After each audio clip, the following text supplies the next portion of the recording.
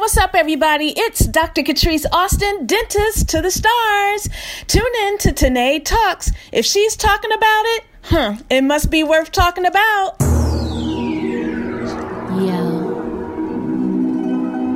it's Tanae Talks. We're gonna talk about it right here.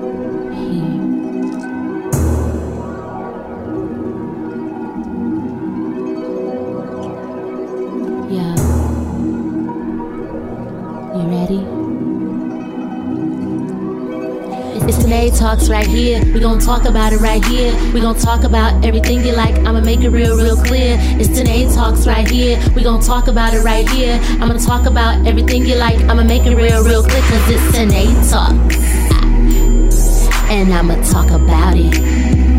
Yeah, cause it's Tanae Talks. And I'ma talk about it.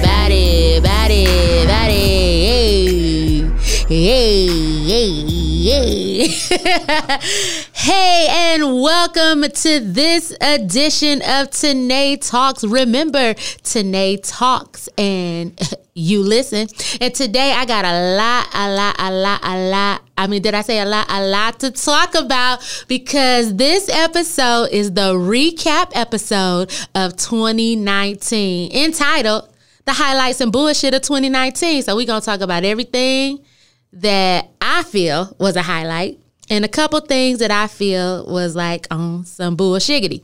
So in the studio with me today, I got some phenomenal men. I got only men in the studio with me today. My homegirl was unable to make it, so it's a lot of testosterone in the build. So I got some great guests. I got a returning guest. I have Mr. Terrence. Yo, what up, though? What up, though? Hailing from Flint, Michigan by way of FAMU. Right. I also got the host of the Carefree Black Nerd podcast, which you can find on SoundCloud, Apple Podcasts, and Spotify, Mr. Rain. Hey, what's up, Tanae? Rain down on us. Rain upon us. Well, yes. Happy to be here. I'm going to need you to bring that back to your mouth. No, just pull it. What is that? The ASMR?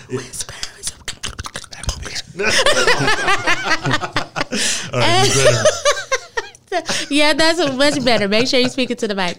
And I also have last episode's show sponsor, the hardworking black man himself, Mr. Amos Williams. Peace to the universe. Welcome, everybody.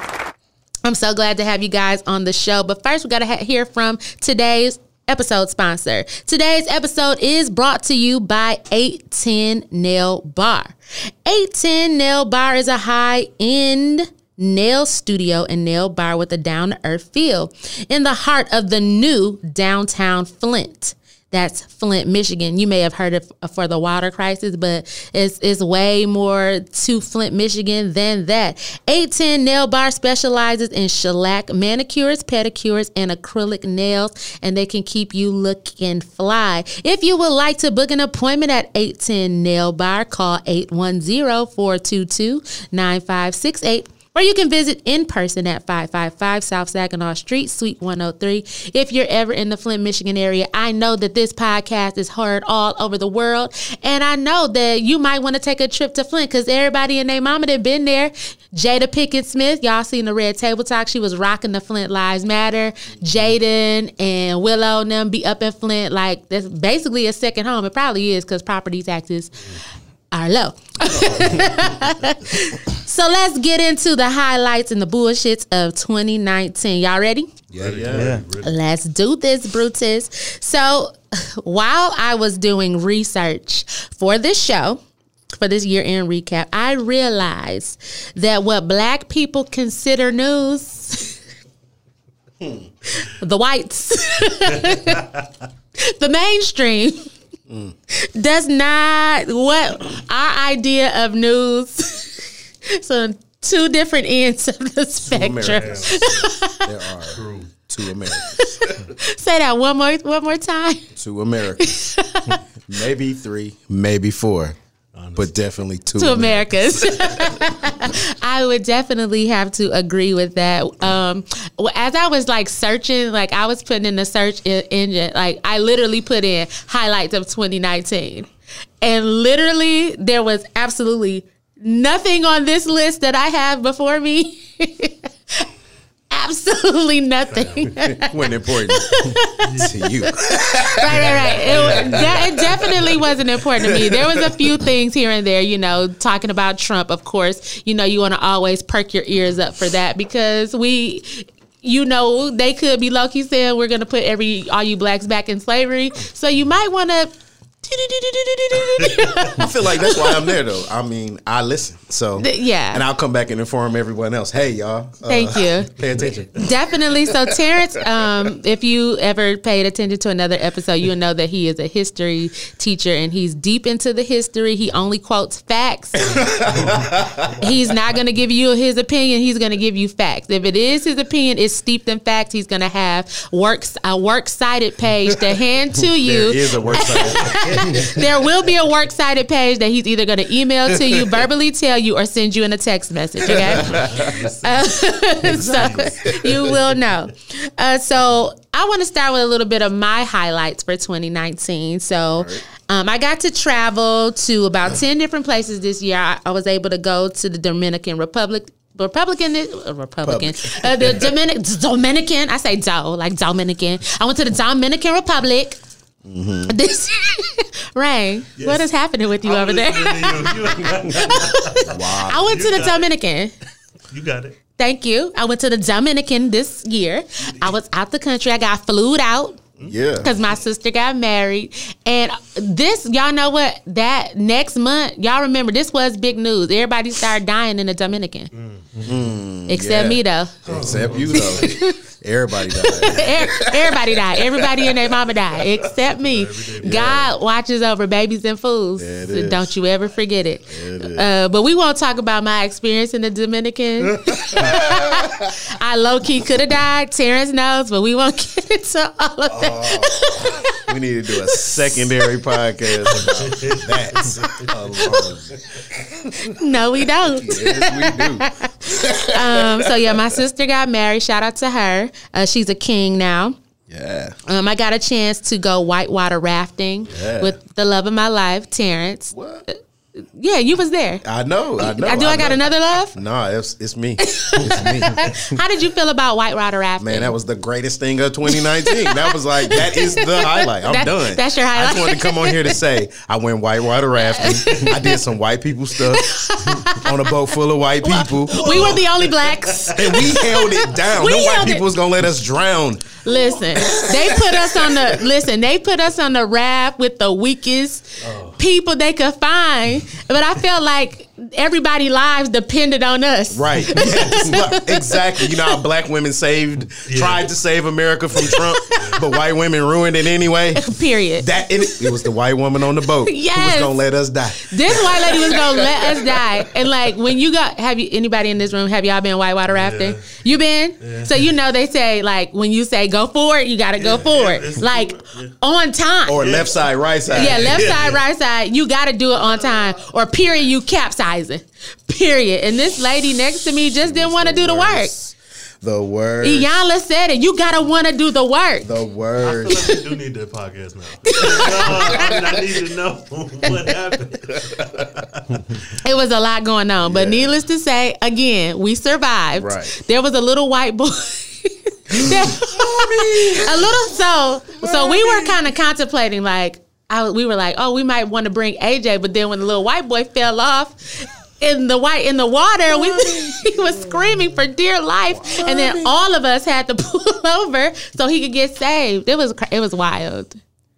What you thinking? I'm trying to play it out of my head. So he fell over. Y'all just had to parallel park. You're probably thinking to yourself, how could someone's mom let them fall off this whitewater raft? They usually have leashes on them or something. No, with no leashes. No. We just had to tuck our feet. Did you say leash? We had to tuck our feet into this little slot and hold on. When we were done, the ab routine, the ab work. a regiment. We were strong because we were holding our on for abs were strong and our calves were strong. You were use your legs to hold on. So we wouldn't capsize. Sweetheart, I need you to bring it to you because you seem like you want to. No, bring it up. This is new to me. Raise it up. Okay, now bring. You. Wait. Okay. Yeah, this is new to me. My bad. There you go, bro. A kid. Yeah. A small kid. He was about 8 years old, and he fell off, and we all had to. And the currents were big. So we were in Colorado. Let's put it into context. Okay. We were in a real white water rafting situation. Okay. We were in the Rocky Mountains. The currents were strong, and the poor little baby got flung and threw into the air, and it was a highlight. It's the highlight of 2019. Bullshit for him. On his list. Oh, yeah. For sure. The bullshit in 2019. For sure. You made it to the podcast, say. You made it. And also another highlight of my year is I'm writing a little book out here in these streets. Okay. Little guide, little something that y'all should, be ready for in 2020 as we kick off a new decade. Also, Tanae Talk Season 4 has been super legit fire. That's out here. Improve my quality of everything. Right. Just everything has been great, and it's only going to grow. The glow up. The glow up was real for 2019. Everything about 2019 was a complete glow up. And I stopped being afraid to walk completely in my gifts. Like there was a little hesitation prior to this year, just not being fully confident in my gifts or ability. And it's like, I know that I have the talent. So I want to say that's a great highlight of 2019, that I just stopped being afraid, afraid to be on camera. Just, I really was like, I'll get in front of a camera. If it's there, I'm like, hello, and ready. Okay. And 5, 6, 7, 8. But just being worried about, your size, your weight, you want to always been a little, if I'm going to be on cameras, the camera's going to add 10 more pounds. Just being afraid, to say, hey, if Lizzo can take her ass to a Lakers game with no qualms, well, then you're going to get all of this 200 plus pounds. My bullshit for 2019 is that I'm still overweight. That's that little segue. But I'm working on it. My Uncle Jerome died 2 days before my birthday. That was some bullshit. I was completely devastated. I was in Vegas when I heard the news, and it just rocked my world. My father was murdered when I was an infant, and so my Uncle Jerome was kind of like my father figure in my life. So for him to depart the earth, and he was young, he was only 55 years old. He was 55, so it was hard, but condolences. Thank you. What was I gonna say? People should. Okay, never mind. So anyway, back to you, Bob. Terrence, what was your highlight of 2019? It was whitewater rafting. Oh, you did mention that. 2019, it was cool. I like the fact that you said it was like you're stepping out. I had to emotionally learn how to step out this year, just put myself into my right mental frame of mind. But, it wasn't a big shifting year, but for me, just trying to keep up momentum for things that I had planned, planting seeds, I feel like it was an important year. I moved in with my boo. Oh. Yeah. Hey. Yeah. That was dope. How is it living with your boo? Well, it's great. It's great. It's great. It's always good to have love with you. So, being able to cuddle and snuggle, I love it. Aww. And I'm a cuddler. Yes, she is. Okay. Rain, what was the highlight of your year of 2019 or highlights? Year, the highlight. Well, I'm still, I'm from Flint as well. I've been in Dallas for approximately 2 years, a little over 2 years now. So I'm still learning Dallas. I'm still learning the people. I'm still learning the environment, the social climate. This year, I think my highlight was at my job, I got a promotion. It was a seasonal promotion, but I worked my ass off for it without actually working for it. Right. So the thing is, I just did well at my job. And it wasn't like, I'm going to get here, I'm going to get there.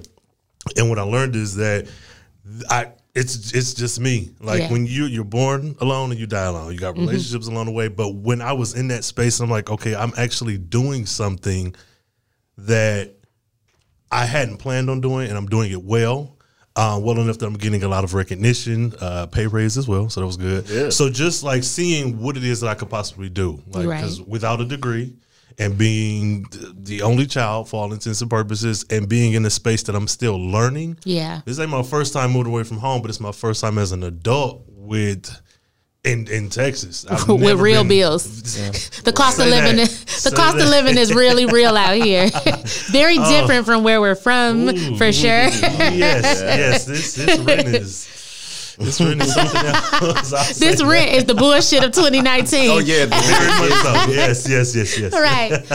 Thank you for sharing. And Amos, what was some of the highlights for your 2019? Well, the highlight of 2019 for me was moving here to Texas, and the day I was supposed to, for my job, and from Flint, and the first day I was supposed to have orientation, we go on the big General Motors strike. That's some bullshit of 2019. Like, as soon as I get here, I'm like, oh, wow. Wow. I'm like, hey, sis, I'm here. I say, oh, cool. Where you at? I'm in Arlington.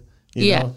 And then, boom, it's like, the strike. And the strike lasted like 40 days and 40 nights. It was like never ending. It was like, let my people go. The economy slowed up. And I feel like they realized like these hairdressers need to get paid. These nail techs need to be paid. Yeah. Like when GM shuts down, that shuts down other industries because when they get paid, they're pumping money in the economy because they're spending. They're doing all these things. So it affects all of us. In my industry, it helped us a little bit because usually when I work in higher ed, and so usually when a strike takes place, people run to school.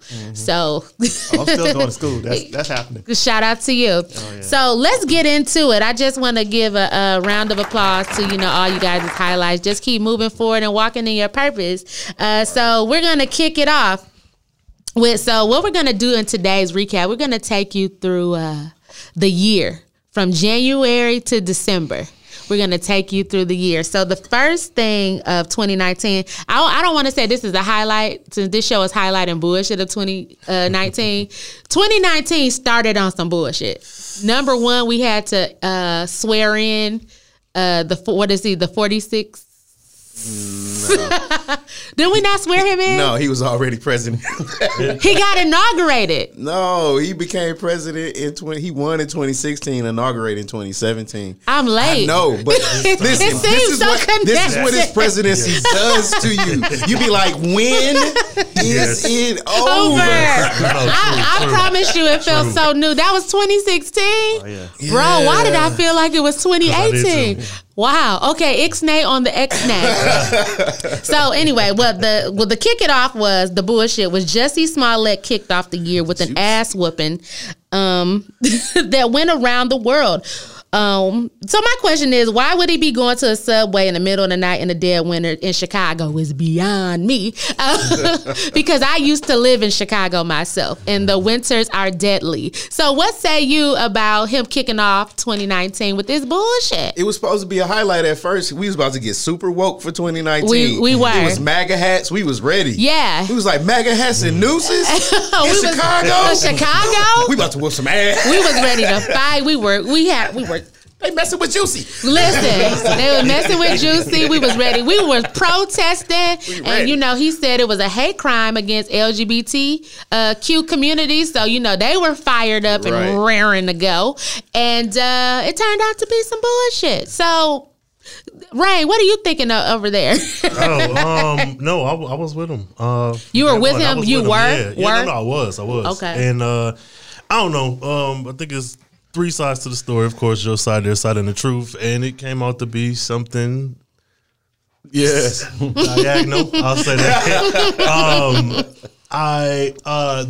What really got me about this is that, much like what people say about women who lie about being rape victims, I hate that this can be used to distort the rate at which LGBTQ community do get these crimes committed against them. I don't I think I stood with him because I felt like, much like with women, regardless to what the story sounds like, until it comes out that it is not the truth, I do want to stand on your side. Yeah, again, it's a very, I'll say, just a diagonal story. But I was with him. But then I also think, which element people probably didn't think too much about, but there goes to that privilege that he has. He's a conventionally attractive, light-skinned, thin man in the gay community, which would lend more kind of credibility to what he's saying. If he was a overweight, dark-skinned, short gay man and lied about this, or had it been true, I don't think it would have been met with the same kind of I don't know, support, for lack of a better term, that it got with him. So I think that it was funny that this happened right off of the heels of him being on The View, talking to Raven about, oh, you being crazy, calm down. You know, when she made other claims about, I'm not black, you know, whatever. I was like, this is a very interesting kind of turn of then you events. do this. You know, this thing that which basically takes down your credibility. In the grand scheme of things, is gonna, from now on, it's like the boy who cried wolf. Like, our people, when it really, really and truly happens, are they going to believe you this next time, or are they going to believe somebody from the community, from the Black LGBT community, when they're crying of injustice towards them? You know, so that was crazy. Definitely, to say the least, it was wild. So that was January. February was kind of, you know, low key.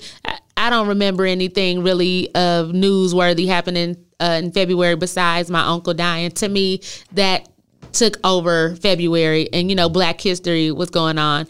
However, I just felt like Black History wasn't really celebrated this year. I don't know if it was me, but usually, you know, I don't even remember seeing the McDonald's 365. Oh my God. That's not Black History. That's Tom Jones' Black History. Brought to you by. I think they did a little facts, but, you know, it wasn't really. So we're going to skip on down to March 8th. Now, when I say March 8th, that might not mean anything to you off rip. All right, until we get into what happened on March 8th. So 2 significant things happened.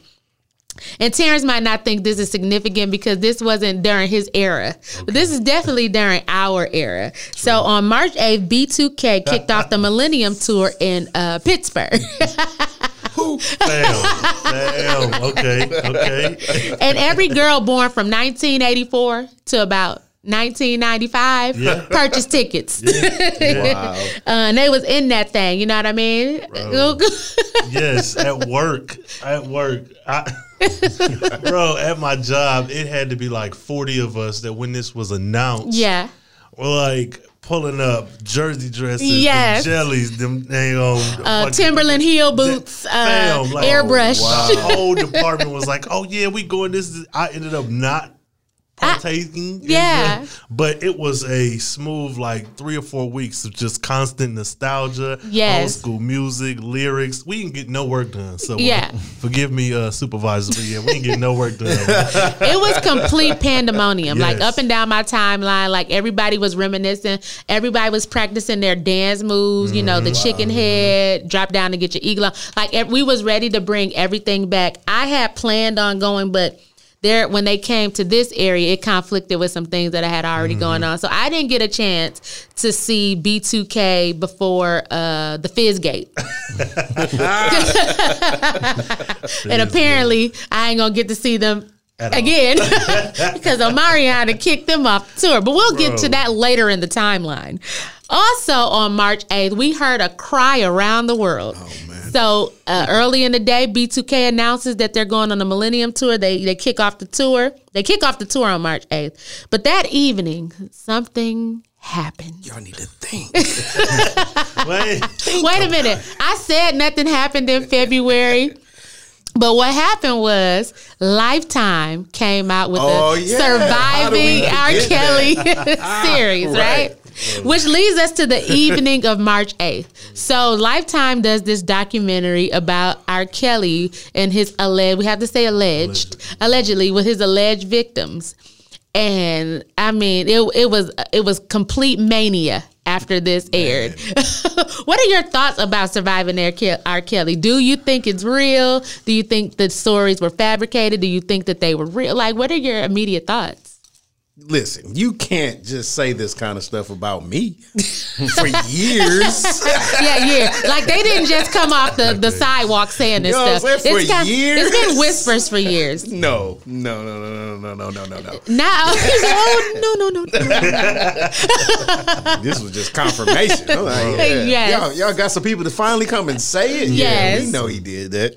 Not gonna lie. When I was in undergrad, I actually saw the infamous sex tape. We were watching it during work study. Sorry, Mr. Ganges. We were watching this on work study time and office hours. And we watched it, and I can say with 100% clarity that was him. He was all up in the camera. He was adjusting it. They were in like this little sauna-like room. Yeah. So March 8th, after the backlash of all of this, R. Kelly sits down with Gayle King. Gayle King. And that was actually funny. Why? Why did he He do thought he was smarter than her. That's the only explanation I have, is that he thought he was smarter than her. is that what it was? Like, you thought you could talk your way out of this because you had been untouched for so long. But you sitting down, Yeah. first of all, you sitting down with a black woman. Come on. See what kind of bubble he living in. But yeah, he had to have thought, I watch true crime, and it seems like every mass murderer, rapist, serial killer ends up, when they get their time in the shine, so to speak, they are so charismatic and so confident that, I can talk my way out of this. That has to be what he thought. It has to be. Do you think that he agreed to sit down with Gayle because he felt like, this is a woman and I'm so good at manipulating women that this will be a piece of cake? Do we think, had he got sat down with what's a well-known male interviewer, like a Don Lemon? No. like a Don Lemon, or what's that light-skinned black man that used to be on BET? He used to have a TV show. He had the wavy hair. Talking about, I know you did the news. He did the news. Vegas? Ed Gordon. Ed Gordon. Okay. Do we think that if they were like, come talk to us, would he have agreed to it? Because remember, years ago, he did that interview with the guy with the curly hair. Teray. With Teray. Yeah. With the funniest question of all time. Well, how old are we talking? Right. With the high. And Teray later did an interview, and he said he was looking like, he said he's on TV and was at a loss for words. Like, and if you go back and watch the interview, Teray is like confused. Yeah. He's on air. He has to compose himself. He's like, he said, so when you say teenager, how old are we talking? Not adult. Take it how we should think it. And you notice after he did that interview with Teray, he didn't do interviews for a long time. For a long time. You just heard about R. Kelly. You heard him with music, but you never heard him in an actual interview after that interview. Because I think maybe his people were like, dog. I was just about to say that, they Gonna mess up this money. Don't mess up this money. Mess up this money. So I'm wondering if maybe a Jeff Johnson would have said, let's have an interview. Would he have felt as confident to sit down with them? Because those tears and that rant that he did on that meltdown, I don't think it would have went over with a male interviewer. It didn't go over at all. This is true. It didn't go over. I'm saying I don't think he would have had the nerve to even do that with a man. I think with Gayle, I think it was more than manipulation too. Is if you look at Oprah's affiliations on the other side, who she's doing another documentary right now on Russell Simmons. But yet what? You're connected to these other people. Harvey Weinstein. Yeah. And you haven't thought to do it. And he's connected to Epstein and you know, there's no highlights on them. And then at the same time, you targeting Bill Cosby and R. Kelly. Now you're going after Russell Simmons, and it's kind of like a thing where there's a pattern. But I think definitely a pattern. I think once you're in that certain tax bracket, if you're black and you're in that certain tax bracket, I think you forget that you're black. Do you think that's what R. Kelly felt? I think so. But I feel like his star has kind of diminished where he's not in the tax bracket that he once was. So I just feel like been in those circles. Yeah, but I just feel like he thought he was gonna come in front of Gayle and just skate through it like he has been doing for decades. And it was I don't know what he thought. Was dumb. That was so dumb. That was stupid. Right. Let's quote him. That was Stupid. He did throw it out there. I can't read. I'm like, what? But you can screw. I couldn't read her age. Right. The driver's license. Wow. So that was definitely a highlight and a bullshit. Yeah, wrapped in one. Wrapped in one. So as you know, that was March 8th, and then March 31st rolled around, and my heart sank to the floor when I heard the news that Nipsey Hussle passed away at his Marathon store on March 31st, 2019. I think the whole world, I can literally say the world mourned. It felt really dark. It felt sad. It literally felt like in 1996 when Tupac died. It felt like 1997 when Biggie died. Like I knew where I was during those two deaths. I knew how I felt. I knew when I cried my little eyes out. And I knew where I was when Nipsey passed away. I got the news and I was sitting at work at my desk and I was just glued to CNN Live the whole time. You know, they had footage of Lauren running into the hospital. You know, somebody had recorded it and put it out, which I think is rude. You know, we live in a social media world where it's like someone's death is our viewer porn, as you will. Someone's tragedy is our viewer porn. And that was definitely the bullshit because he was on the rise. Him and Lauren had just did the Vogue spread. Nipsey Hussle been around a while, but he was coming into the mainstream of just being a superstar, especially with his economic ideals and his idea of building a community, him staying in his community to lift it up. You know, we know most people get their money and they like, I'm leaving the hood. I might do a toy drive here and there. I might do a back to school drive, but how many of them stay in their communities? And he did, and it was sad. Yeah, it definitely was, man. I know my son hit me up and he's just like, Dad, did you see it? He's like, Nip got shot. And I'm like, what? And I'm in the kitchen cooking. I'm like, he got shot? Who would shoot at Nip? Right. You know, I'm like, at first you think, okay, Nip, cuz, you know, he cribbing or whatever, you know, but I'm like, but he got love on both sides. Why would somebody do that to him? And then it was like, what? It was just a terrible feeling. You know, it's some people who die and you be like, yeah. I can see why. Yeah. You know, and then other people you be like, nah. Not him. You know what I'm saying? Because you can just feel people's genuine spirit. You know what I'm saying? It was just bleeding through the music, whatever. You know, it's just my man was genuine. It was devastating. It was devastating. It was devastating. I mean, I'm teary eyed. It don't take much for me to cry, but I'm teary eyed now just thinking about it. Just thinking about his children, thinking about the love he left behind, and you know, Lauren just did the Puma campaign where she dedicated to him, and you know, the love between them was real. We see a lot of like celebrity couples, and a lot of it is for the glitz and glamour of it all, or to say, you know, hashtag relationship goals. But when you look at their love, and you know, when they shared their text message with each other, you know, people got more into their relationship, but it was genuine. It wasn't for the TV. It wasn't a manufactured relationship so we can build up our followers. It was a genuine love there. And Terrence, like you said the word genuine, and I think that's the best word to describe Nipsey. It definitely wasn't a $500,000 in the refrigerator for my birthday deal. It was a real, like you said, it was a real deal love situation. Yeah. And that makes me sad to think that, you know, once you get that your one true love or that one genuine love, you know, because, you know, Lauren has dated people. We've all dated people where we was just like, wow. But when you finally found the one that feeds your soul and for them to be ripped from you, that's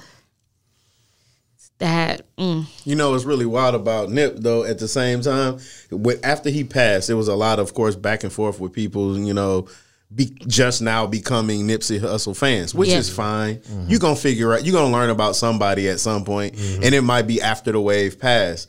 I just feel like his star, it just shined brighter after the fact. You know what I'm saying? After the fact, it was just like, then you really get to see. Just like with everybody else who had been following him from Slauson Boys mixtapes and all the way forward, and you're like, yo, are you a fan? And he was like, yo, it's like this dude, you know, I mean, I hated that it comes after he passes, but people can just really get to see. It's like, because some people were like, why y'all care? Yeah, but it was undeniable. You couldn't hold back how everyone felt about him, how it got. I mean, he got a funeral on BET.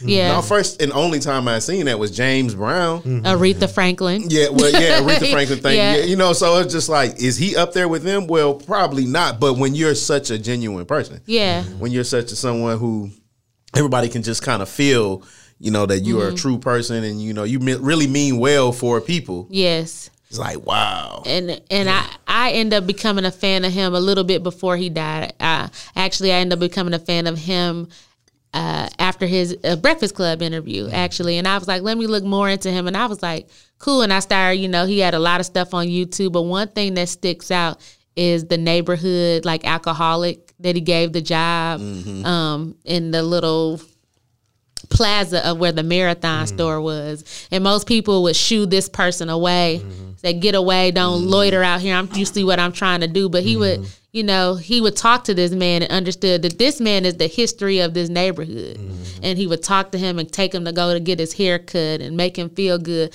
not just giving him money to say, here go money, and give him away, but actually look at him as a person. And that was beautiful. I don't want to labor on Nipsey Hussle, but rest in peace, Nip, neighborhood Nip. For sure. Ooh, well, let's take a little break. I'll come over, just not right now. Yeah, because I'm about to tune into Tanae Talks. Because unlike what you be talking about, if Tanae's talking about it, it must be worth being talked about. And that's a for sure right on. So in April 2019, something major happened. Wendy Williams. Wendy Williams was big news in 2019 with the divorce from her husband, Kevin Hunter. That's big shit. Because the tea is the Daily Mail did an expose of that situation back in 2017, but she glazed over that in Hot Topics. And then it came right back around, and it came true. Remember when Evelyn Lozada, years ago when Evelyn Lozada said, yeah, your man but coming to my store in Miami buying his mistress shoes, and she tried to glaze over that, but there was no denying that baby. So that was big news out here in the blogs. So that did not overshadow, and I think this might have sunned even Nipsey's death. This next thing, April 14th, in the middle of the night at a festival in California, what was once known as Coachella turned into Beachella. Was it Baychella or Beachella? Baychella. Both of them. Beyonce brought all that black assery to the stage of Coachella. Right. That album go hard though. It does. Especially if you love HBCU. Yes. Dumb music, man. It go hard. It goes hard. How do y'all feel about Beyonce bringing HBCU culture to the mainstream? Because now we got the little white boy. I think he's in Josh. Yeah. Josh. I think his name is Josh, but now he is. I'm listening. What are y'all talking about? Okay, so a little context for you, Terrence. There's a white boy on the internet who has gained notoriety because he is now the, what do you call it? The drum major. Oh yeah. He is a drum major at a high school. He go in. I seen him. Your face. Okay, we're gonna. I can't wait till you unleash your thoughts because Rain and I be on the same page with this shiggity that be happening in the world. Like when he just made that comment that he go in, and I'm looking at like, please, are you telling me this is one of those moments? It is where black people all of a sudden see a white person doing what we do in our sleep, and then all of a sudden they are the greatest thing ever. I throw this whole set at you. But I can do whatever they was doing with a broken leg and 2 broken arms. Come on. 3 different videos of this thing. Okay. That I seen 3 different videos is like, okay. Goes to what you're saying, like we just look at them and be like, oh, finally, y'all learn how to do it. What we've been doing. You like what my 3-year-old can do. Good job. Can take it. Good job, Timmy. You studied us hard. So back to my question. So, Beyonce brought all that black assery to mainstream, HBCUs, what we love. You attended the HBCU fam. You attended Clark. I attended Dillard. Dillard didn't have a band, but we still was lit. Music. We played music. We had a bomb gospel choir. Here. Right. But she basically brought HBCU culture to the mainstream because nobody do it like we do it. Nobody do it like the Sonic Boom. Nobody do it like Southern. Nobody do it like Jackson State. Nobody. Okay, so you got this boy, Josh. I think his name is Josh. And he goes to a high school, and he's the drum major of this predominantly black band. He's getting notoriety and fame for what we've been doing, for what Northern band. Come on, Northern. Come on, Mr. Muldrew. Been doing since the 90s. What Northwestern band was doing. I can imagine schools here in Dallas were even doing for years. So Rain, unleash it for us. All right. My show was birthed out of representation in comic books and related media. That has been the hill that I choose to die on since I started. What really bothers me, what I love is that Beyonce did bring this HBCU culture to the mainstream, mainly because a lot of people don't know, even black people, don't know the intricacies. And so I feel like just like a different world, if you bring just even one little aspect to the world at large so that this conversation is being had, that just like you said, you didn't know much about Nipsey until like maybe right before he passed, you went searching. So I think it is good because that's what people do. Even if you just want to go for the band, for the Greek life, for the parties, you're still going to eventually end there. Right. So I'm all for that. As it relates to white people in black spaces, I'm highly annoyed. Now, I'm not going to deny that boy, he got some moves. He got something. But he doesn't have anything that we don't already see with 4C hair or with dark skin. So for him to be praised, and then you get the people like, oh, you just upset and let that boy be. No, because then our Keishas with pink hair and their baby hair slicked down and our Tyrones with their pants sagging don't get a chance to get celebrated when they're doing the same things. Come on. Or they're in these communities where if I'm at a predominantly white school as a little Tyrone, I'm not treated with the same regard that Josh does. And this is not a slight against the boy, but he's also a white male.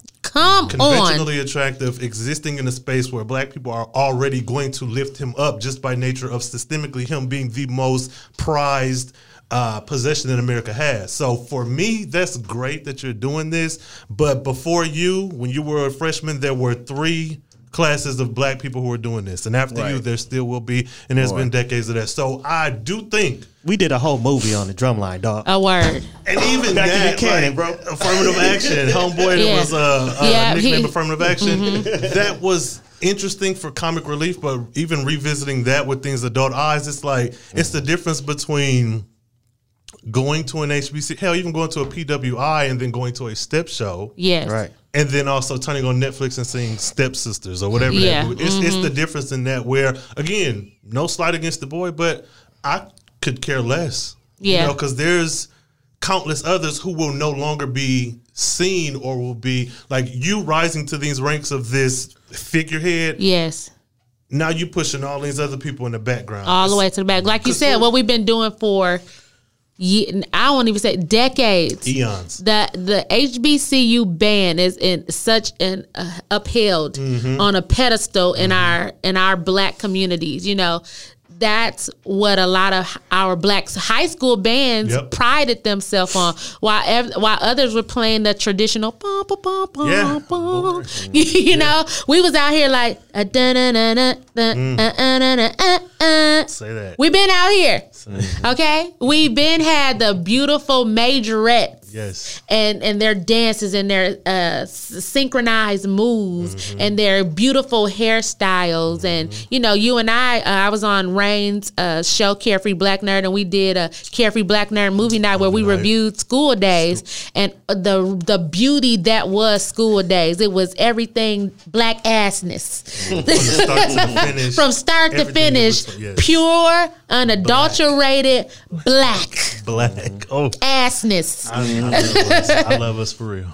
Come on, Monique. I love us for real. And so I like what you said, Terrence. You was like, is this another moment where there is the Caucasian out here doing things that we have been doing on one leg in a stencil, getting a praise and applause for what? Well, going back to Beychella with Beyonce, look what Taylor Swift tried to do right after Beyonce did. Try exactly. Operative word. Try. Keyword. Tried it. With Ohio State band trying it. Ohio State band too. Yeah, and then you don't even. That's what they do. Bam. Even with Black indie creators, podcasters, YouTubers, even the Black kids online who create the verbiage that we use on a daily. You turn on Ellen and you seeing Tyler from down the street who said, "Damn, Daniel." But what about all these other? Tell us. It's frustrating. It is so fucking frustrating because we're in this space where though social media connects us and we are now a worldwide community, it's also a place where we're easily robbed from that like we weren't before. Yeah. Because everything is for consumption online. I can log on to Twitter and I can see what's being said about so-and-so today, and then this clever thing that someone says or this meme that's made, and it's shared even on the nightly news, and yet this person isn't getting that recognition. They're not going to get the recognition. Compensation. And it's interesting that because Damn Daniel's going to make $1 million when Deontay had said it, and he just didn't have the followers or maybe he was seen by somebody who has the followers, and then that person took it. It's basically like the Kardashians do. I remember there was Kylie ended up getting a lawsuit against her years ago because she was selling some clothing online, but this Black girl had it first, and she had the proof that this was mine first, and that Kylie had actually ordered those garments from her. She had the shipping orders to prove that before Kylie made, her online thing go, that she bought it from this lowly Black girl who was small business, and then took this girl idea, took her stuff, saw what she did, and then took it to her people that got money, and she was able to launch this website of items. And it's what's been going on for years, and it is sickening. White people and white peopling. And I have to quote Amanda Seales: we're not bashing white people. There are white people, and there are people that happen to be white. Man, we have to shout out Beyonce for bringing. I love the fact that she brings the culture. Yes, take it how you want to. She brings the culture to the space, and I love it. And if you are in tune to the culture, when she does it, she don't have to be obvious with big old signs. You know what's up, and you just can give her that thumbs up. Like, yeah, I see you. You give her the. Yeah, you give her that fist. Oh yeah, right hand, not the left hand. I see you, sis. Yeah. Right. We see you, Beyonce. We see you, sis. When she did the Super Bowl, I could see that Beychella coming, dude. Yeah. And she snuck that right in on us, didn't she? She snuck that in with the Black Panther attire, and she was as we know that sometimes in their culture they do dog whistling. So basically, I guess that was her signaling to us. To us, yeah. I feel that. But we're not doing. But let's be very clear: when we do it, we're not doing it to harm nobody. We just doing it to uplift. Right. Reinforcing. Come on. So, shout out to you, Beyonce. Shout out to you, Jay-Z's wife. So after that happened, April 28th came 14 days later after Beachella. And we lost a great man that has contributed to the culture. Yeah. One doughboy said one time, he said, either day. Don't know. Don't know. Don't show. Don't show. I don't care about what's going on in the hood. Bro. We lost John Singleton. One of the greatest men to ever touch a camera lens. He gave us such classics as what I just quoted from Boys in the Hood. Higher Learning. Jody My Jody. Baby Boy. And most recently, he left us with a television gem, Snowfall, highlighting the crack epidemic of the 1980s that flooded into the 90s that has given us crack babies. And he highlighted that. And he didn't glorify drug dealing, but he let us know how the CIA and the government played a role into infiltrating our communities with this poison that we know as crack cocaine. Rest in peace, John. Like, how you shaking your head, Rain? Because I know, we were doing Carefree Black Nerd, and we were really reveling in Spike Lee, and what he's done for the culture. Yes, and John Singleton is right there. Right there, same conversation. That was a lot of these deaths and a lot of these people for me is very. I feel like I have imposter syndrome because I know of them, but I didn't grow up in a household where like maybe an older uncle or cousin would have given you this album or given you this, so it was me and my mother. And so I feel like I'm on the fringes of a lot of this, but when I look at just the work that was done, like you said, Snowfall, like you said, Boys, like it's something that is such an integral part of my Blackness because of the nostalgia from it existing when I was a kid. Yes. So even if I didn't sit here and watch a lot of this as it came out, I cannot help but to be affected by it.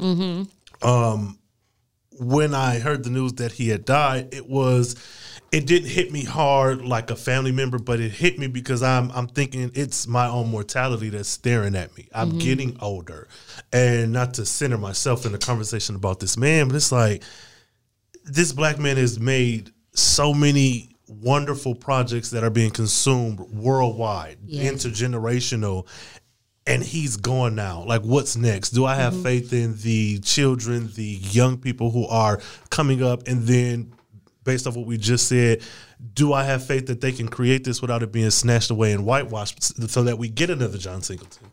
It was sad. I'm pretty sure John Singleton fought a lot of battles for us in Hollywood to get his films made. And when you mentioned your comment earlier about us as the culture accepting someone like Josh in our space, and when Rain goes into the same space in a predominantly white situation, you're not upheld in that situation. And John showed us that in the film Higher Learning. Higher Learning, you were in college when Higher Learning came out, correct? And what were your immediate thoughts and feelings about such a film? Oh man, I loved Higher Learning. John Singleton just himself, because Boys in the Hood came out when I was in high school, and he made a whole generation, my generation, cry. I'm like, and nobody, batted an eye like, dog, we cried. Ricky died, and we were like, no, that was not right. He made us face ourselves, face what we were dealing with in our communities. And then when Higher Learning comes in, it fits with me because I was a boy in the hood. Yes. Who then went to college. Correct. And then it was just like, okay, even though it's an HBCU, it's just like you got those professors there who are forcing you to think and really confront things and understand the world. I was like, man, John, he is part of that backstory to my life. It's just like, he's directing these visuals to explain all of us who came up through that era. Yeah. And I love how he did that. And then going forward with Baby Boy, I mentioned it in class. Yeah. I mention Baby Boy in class often because I point out to the kids, do you remember what happened at the beginning? And they're like, nah. It's like, you remember when it opens and it got the embryo and The everything? birth scene. And it's like, y'all remember the words on the screen? And they're like, nah. I was like, John Singleton really put Francis Cress Wesleyan on the screen. Like, when I was in college, it was mandatory reading in my African psychology class to read Francis Cress Wesleyan's The ISIS Papers. And John Singleton put it on the screen, just talking about this whole idea of what white supremacy does to us and how we raise our children, how we raise our boys. Yeah. This is something we have been thinking about at FAM, right? And then he throws it out there like, hey, y'all, consider what we go through and how it affects how we raise our boys. He was like, because we say in the Black community, we raise our daughters and we love our sons. right. And it's showing maybe sometimes the mother, and he showed in Baby Boy, sometimes we over love our son because we feel like we're trying to protect them from the boys in the hood, right? Yeah. So, John Singleton did Boys in the Hood, and we see what happened with Ricky. Well, I like in Boys in the Hood, he showed the dichotomy of the two sons. One going in this path and one going in this path. Right. And the one you thought was going to get shot end up not being. So then that brings us to Baby Boy, where it's like, let me protect my son from the hood. And we can see, what happens. But go ahead and finish your thought. No, I was just saying that just John, as far as giving us visuals for how we get to where we are, just giving us the visuals of understanding our lives. When you throw in Snowfall and all of that, this man was taking our lives, our history, the things that mattered to us, the things that shaped us, shaped our musical genres, all types of things. John was excellent at just putting it on the screen in a way that was truly representative. It wasn't exploitive. Yeah. And none of that. It was very true. And it's like anybody who lived during those eras was like, yeah. He got it. He got it. And now the whole world can see. Because other than that, without talking about representation, when we don't feel represented, we feel like we don't exist. We feel like invisible men. Invisible women. You know what I'm saying? But John gave us form on the screen, and we was like, finally somebody see it, and he's not taking advantage of us. So rest in peace to that brother. Rest in peace to John Singleton. Wow, that made me get a feeling. I'm overwhelmed because, and I brought up higher learning in comparison to Dante going into this white space because I went to a HBCU and a PWI, and he shows Omar Epps' character going to this PWI off this track scholarship, and shows how we're treated, in these white spaces. But you're an athlete. Athletes get treated certain way. And like you said, John made it so real because a lot of times when we were given our view, it was on extremes. It was either extremely bougie or extremely ghetto, and you feel like, like a person like me, I feel like, where do I fit in? I'm not down and out welfare mom. That's not my narrative. But then I'm not the Huxtables.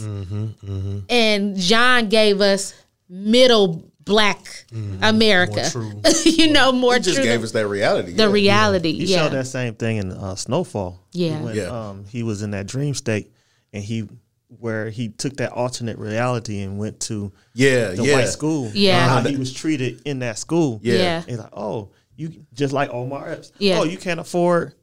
Okay, so you're going to have to leave. And it came right back around, Yes. right? It came right back around. Now, speaking of Snowfall, the illest thing about Snowfall, as I remember talking to my homeboy about it, I was like, Snowfall puts us in a weird position where we, the people watching, the audience, we know how this ends. Oh, yeah. We know this is wrong, yet we cheer for Franklin. We do. We want Franklin to win. Because we lose so much. Because selling dope and that all of that whole thing, we know it wasn't about, oh, I just want to hurt my community. I want to poison everyone. It was like, how do I take something? How do I take these scraps or whatever that is left around me and turn it into something where I can build something else? That's the real reality. Yeah. It's like everybody's not in the hood trying to just destroy it. It's just like they just trying to build something with the little scraps that's on the ground. You know what I'm saying? And John was like, he gave us this character Franklin, where on the one end we're like, damn dude, you're killing our community, and we kind of hate Andre because he's a cop, but at the same time we understand why Andre is upset that his beloved community is getting ruined by this poison that is brought in. We root for Franklin because we know Franklin didn't fly it in. Yeah. Right. And so the complexities that's laid out, to me, is just beautiful. It was just like, it's complex. It's not cut and dry, white and black. No. It's complex. Yeah. Rest in peace, John Singleton. Go, oh, you said shit. Okay. That was a beast. Oh, that was a highlight. Your John Singleton, your life was a highlight of our lives. Right. But your death was definitely some bullshit, because we know that you had more ideas in that beautiful, brilliant, black mind of yours. Rest in peace. Rest in peace. Wow. Whew.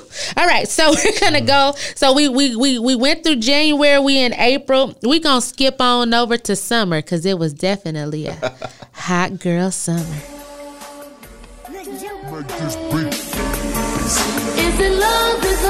Hey. She made me. What? Big old freak, big old tree. Hey. Gonna make him wait for the pussy. Hey. Hit it in these big old. What he gonna do with it? Feet on the bed. I fuck him up in the head. Suck it and look in his eyes. What? The next day I might leave him on red. Boom. Megan brought in the 2019 summer with a hot girl summer. And she definitely tried to bring my knees out of retirement, but I realized you have to retire her own knees. And I realized, oh my God, yes. My knees ain't what they used to be, Megan. Megan, let me tell you, Megan, you had every woman over 30 trying to revitalize our 20-year-old knees in this hot girl summer. You had us running to the CBD stores, oiling our joints like the Tin Man. So, Rain. Yes. Fam. What? Yes, and I'd like to add some in too. Trust and believe. Everybody needs gonna look bad, but yeah. I saw a meme the other day, and it said, "Girls over 30 can't have our knees like Megan because we blew them out doing the butterfly, the Tootsie Roll, the tail feather, the chicken head, and the percolator." I can relate. Shout out to Megan Thee Stallion. What's going on, young world? It's your man Mickey Wallace letting you know to tune in to the princess of the podcast, my homegirl Tanae Talks, because if she talking about it, it must be worth talking about. Go get them. And that's that on that. So shout out to Megan for bringing us into a hot girl summer. Men, how have you benefited from hot girl summer? I know you benefited. Oh, yeah. Been a whole lot of twerking. Hey. Short bursts of twerking, because you heard her talk about her knees. Yes, short bursts. 10 second versions. Megan, I know we love you, girl. We love you around here at Tanae Talks and at the Sims Rogers residence. But which leads us to what else happened in the summer, June and July. This person had an emergence. George Bush doesn't care about black people. This young man by the name of Kanye West, born on the south side of Chicago. What you just heard in that little clip there was the one, the Kanye we fell in love with. Yeah. But he emerged with this new cult. called Sunday services. What say you about these Sunday services? Oh my goodness. Is he pandering us? Is he playing with us? Or does he really got the salvation? A little bit of A, a little bit of B. Honestly. My man is trouble. Ooh. He is Bucko. trouble. So I understand why he's turning towards religion. But Goodness gracious. But then the people who are listening to him and showing up to these services, they are not showing up to get saved. At all. You don't think so? But he think they are. Which is a dangerous mix. Because he's like, yeah, see, look. I mean, you know, I've seen the videos, and then, you know, you see everybody in the audience with the camera phones out. I mean, it's like, Is it really a true worship experience if your phone is out? now, you know, I just went to church today, and I like the idea of having the worship team or the choir in the audience. But, well, you know, it being Kanye is like, ooh, celebrity camera phone. I was here. I was there. Okay. So, So you think people are worshiping the celebrity instead of worshiping Oh, yeah. Jesus? I remember you and I had the conversation. You asked me if he's not being real, I think you asked me how can people really get saved if he's not for real? Do you remember you asked me something along those lines? And I would have to say that, as we said in the old church when I was growing up, you may have come here for the wrong reason, but you might end up leaving for the right reason. I mean, you may have come, I know in the church, you know, sometimes you might come because the girl look good or you trying to get a man. You may have come with the wrong intentions, right? But that word of God goes forth. And then you end up getting saved. You end up hearing a word that's going to enhance and better your life. So I always say, I'm going to give Kanye, Brother West, Brother West, the benefit of the doubt, because so if he's not gonna be another Mason Betha. And that's I think that's what the industry, like the people of the hip hop industry, is kind of looking at Kanye sideways, especially Joe Budden. I think because of what Mace, you know, did. You know, I think people are like really skeptical just cause off that. You know, fool me once, shame on me. Fool me twice. I get you. I think what it is with Kanye is because we know, based on people he's worked with, how they have said that he's always trying to push the edge, push the envelope, do something that's going to draw people. So because they know that personality of him, I think they're skeptical, because there have been people throughout hip hop history who love Jesus.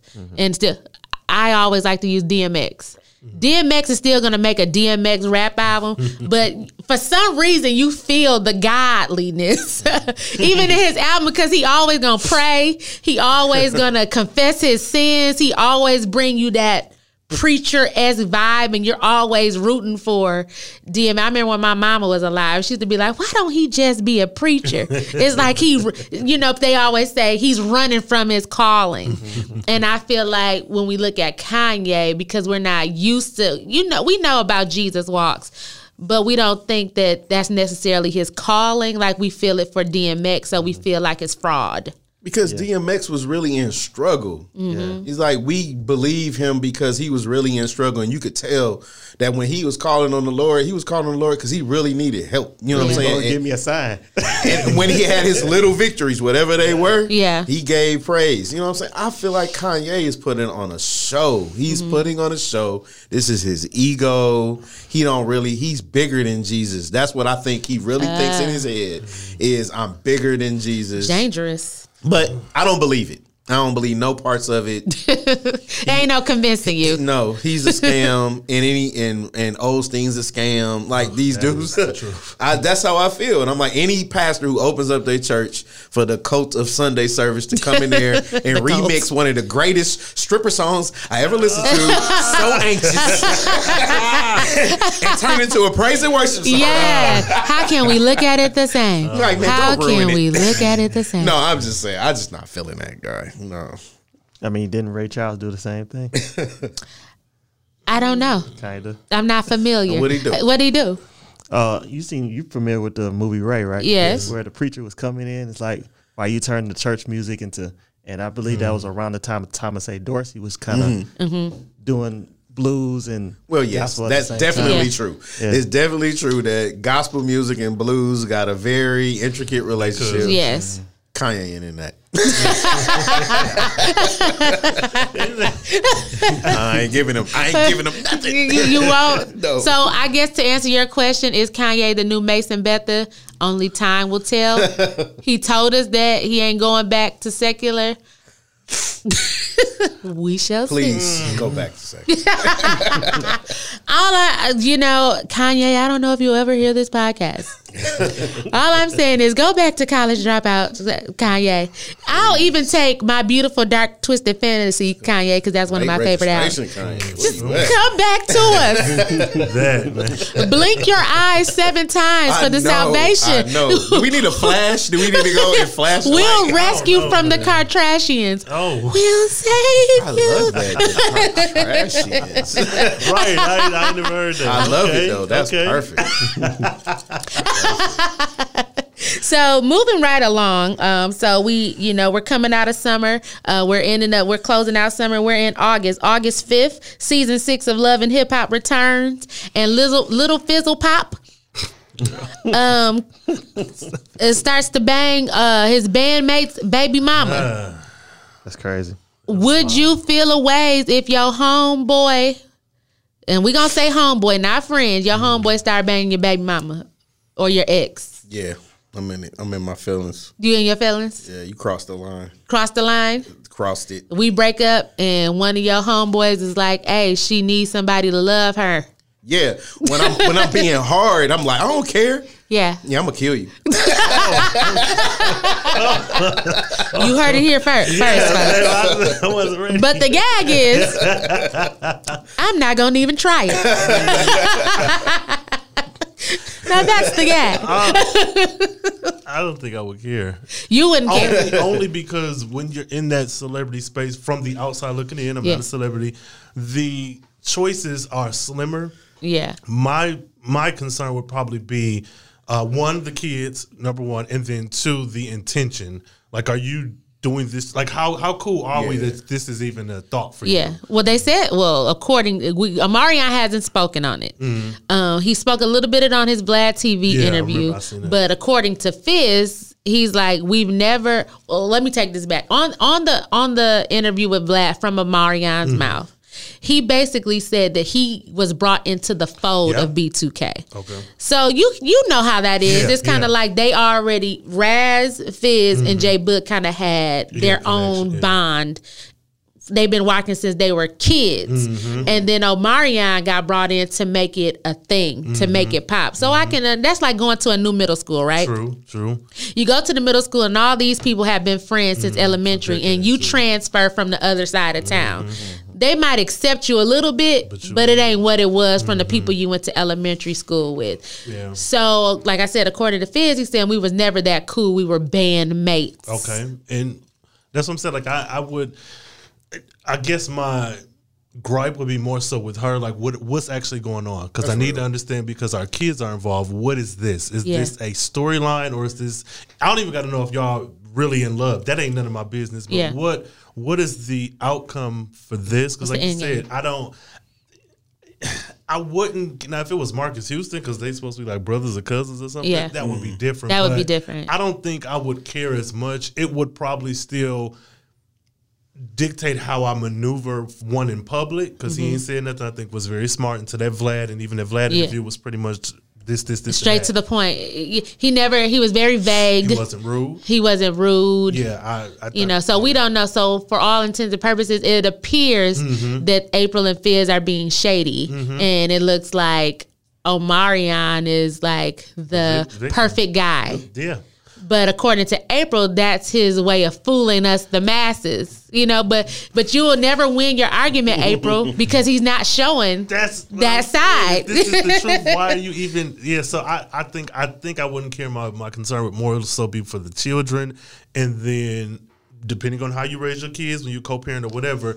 Me and April having a conversation that how is this affecting our kid? What are y'all doing? Do y'all plan on getting married? Yeah. Are y'all just dating? Are y'all just, if so, that's on you. Yeah. But I just need to know how my kids being involved is going. How are they going to be affected? I don't care what you do. Right. So I don't think As you stated, Terrence, when we first talked about this, because I know you don't really care, but then I always bring you into these things. I drag you into these things. But you said that Fizz should have been worried about the bag. If he was going to screw her on the low. Right. On the low. Right. And once you grab your bag, we go together. Right. It's like, it's gonna mess up this money. We just gonna be on. Yeah, we just gotta be quiet. Low key. Right. On the lowest of keys. Yeah. Not the lowest key. Give me a C minor. So moving on, that was big, and it actually still going on in the midst of what's gonna pan out in this 2020 Millennium Tour. Because we see J Boog is trying to paddle his way to this tour. Fam, he's smart. So August 24th comes around. August 24th, 2019. That might not be a significant date to you, but to Meek Mill, he goes from being 12 years a slave to the system to having all his charges and convictions dropped on April 24th, 2019. And then he also released a documentary to chronicle that. Terrence and I watched this documentary, and I just want to say I'm so happy that Meek Mill got all his charges dropped, because once you realize why, it was unheard of for him to get be on probation for 11 years. So no matter what he did, it was basically a setup for him to go back. And this is bigger than Meek Mill. This is the system that we're in, because if Meek Mill did not have the money, to get because these white men that end up representing him, they didn't even know, because they're dealing with they're dealing with white collar crimes. So they didn't even know on the lowest of lowest scales that this type of thing is going on, because when you watch the documentary and they're talking to Meek, they like, what? This isn't heard of. And Meek is telling them this happens to a kid that looks like me every 10 seconds, basically in the system. Right. So what do you guys think the solution is for that? Meek is bringing attention to it, and basically now he's an advocate. Mm-hmm. I mean, it's got to be something that's dealt with, because we got more people under the control of the state than we did have in slavery. Mm-hmm. I say that again. There's more people under the control of the state in probation or jail or prison than we had in slavery. And yeah, the Meek Mill situation as a celebrity, because he's a celebrity, it get held up and people get to see it. But this is happening to cats we know or don't know all over America. These tiny little infractions, and these judges with their little vendettas and they little class filters or whatever, just punishing these people. Where do we go from here? I mean, we got to keep bringing it out, keep fighting with it. But yeah, when I watched that, I was like, man, and it was like, your celebrity is actually making this worse. Yeah, him being a celebrity was making it worse. Like, this judge has really got something out for you just because you are Meek Mill. And that's even worse, because it was already messed up. But now it's worse to find out these little things that they can just keep entrapping you and bringing you back in. Yeah. And it goes back to looking the part. Meek's mentioned in the documentary that one day he went to court just jeans, jeans and a t-shirt or something like that, because he realized even when I was dressing up with the suit, this judge still was treating me this way. So I'm going to go as me. And she, gave him another charge for that, just picking on him. And I have to say this on air, and I'll say it again.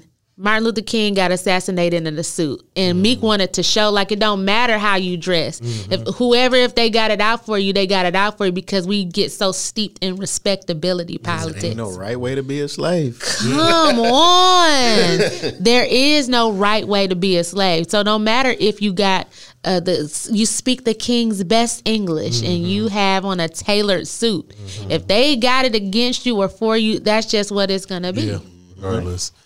I saw a thread recently on Twitter And I'm going to say I don't know the extent, like the truthfulness of it. I'm going to assume it is because it's coming from a woman who works with convicts. And I'll read this really quick part. It says that she talked to a Willie Simmons who has spent the last 38 years in prison for stealing $9. He was convicted of first-degree robbery and sentenced to life without parole in 1982 under Alabama's habitual offender law because he had 3 prior convictions.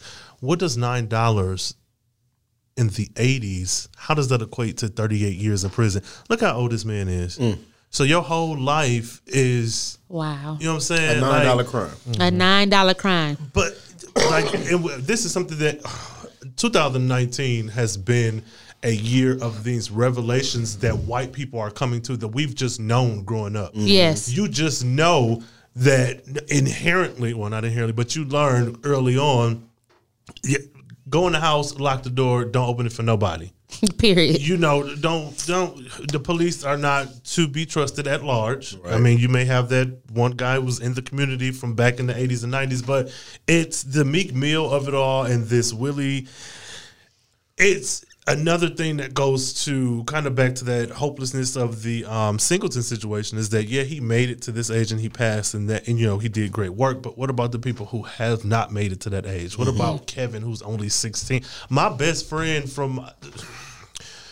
It is terrifying. It is, and not to play the oppression Olympics, but to be a dark black man, tall, and of my stature, and having to take the bass out of my voice at times when talking to people. And that's your natural tone. You know, you have a baritone voice. Your voice is a natural baritone. This Meek Mill situation is very terrible. Thankfully, he came out on the other side better, regardless of what he did, who he affected, whatever he paid for his crimes. But there's so many people who don't get the chance to pay for and come out on the other side. Yeah.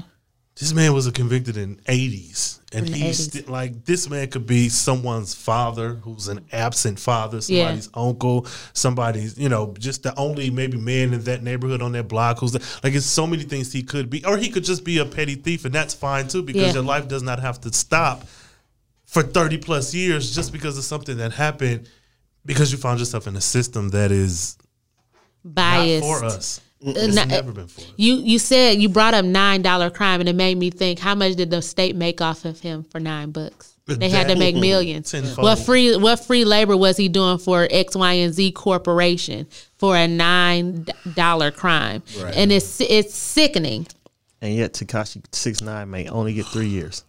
Felicity Huffman got 2 weeks. That's funny. Y'all both brought up things that was on my list. It's like white people trying it, but lying to get their kids into college. And then Tekashi, and that was a big thing too. That now that we segue into that, which was the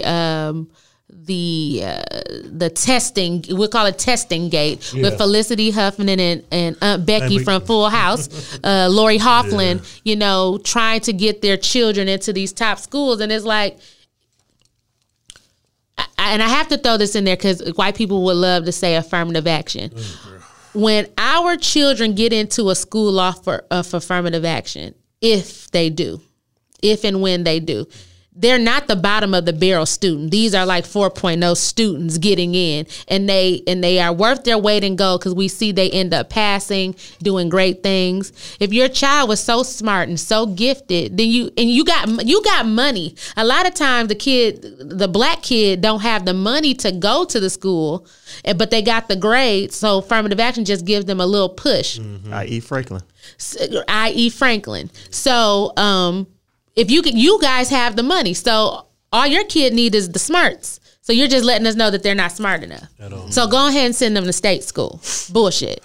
And you said they only got 2 weeks in prison, and this man stole for $9. And what I come to realize is what, you know, the people in the system think, and this just recently happened. This is a bullshit of 2019, where it came out that Chase has biased practices for their for people who are over a certain so if you make over $250,000, you get into a special savings program through Chase. You get a private banker. You get a private banker, and you get all these different types of incentives if you have over $200,000. So this ex-NFL player who moved to Arizona wanted to invest $800,000 of his money, which is well over the $250,000, and to receive these incentives. Well, he was told because he was black and he was a tall, dark-skinned black man that you will be looked at a certain way. I can't really invest your money like that. Come to find out, they did it with another woman who ended up winning the lottery. She won $350,000 in lottery, and she wanted to invest her money through this program as well. The white banker says to her, she just got that money. She doesn't know how to invest it. She's not used to having money, so we're not going to do anything. Yeah, this is why I'm here with you. Okay. This is why I came to you, genius. This is why I'm here. So that lets me know when I think about this $9 crime. They're saying to this man, why would we let you out? Because what are you going to do if we let you out anyway? It's like you're not going to even give somebody a chance.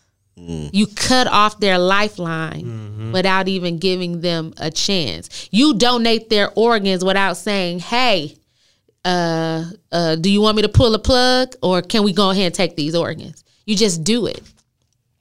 And it's sick. You pissed over there. Did you not know about that Chase story? No, I didn't, and it's just not surprising. And that's the thing.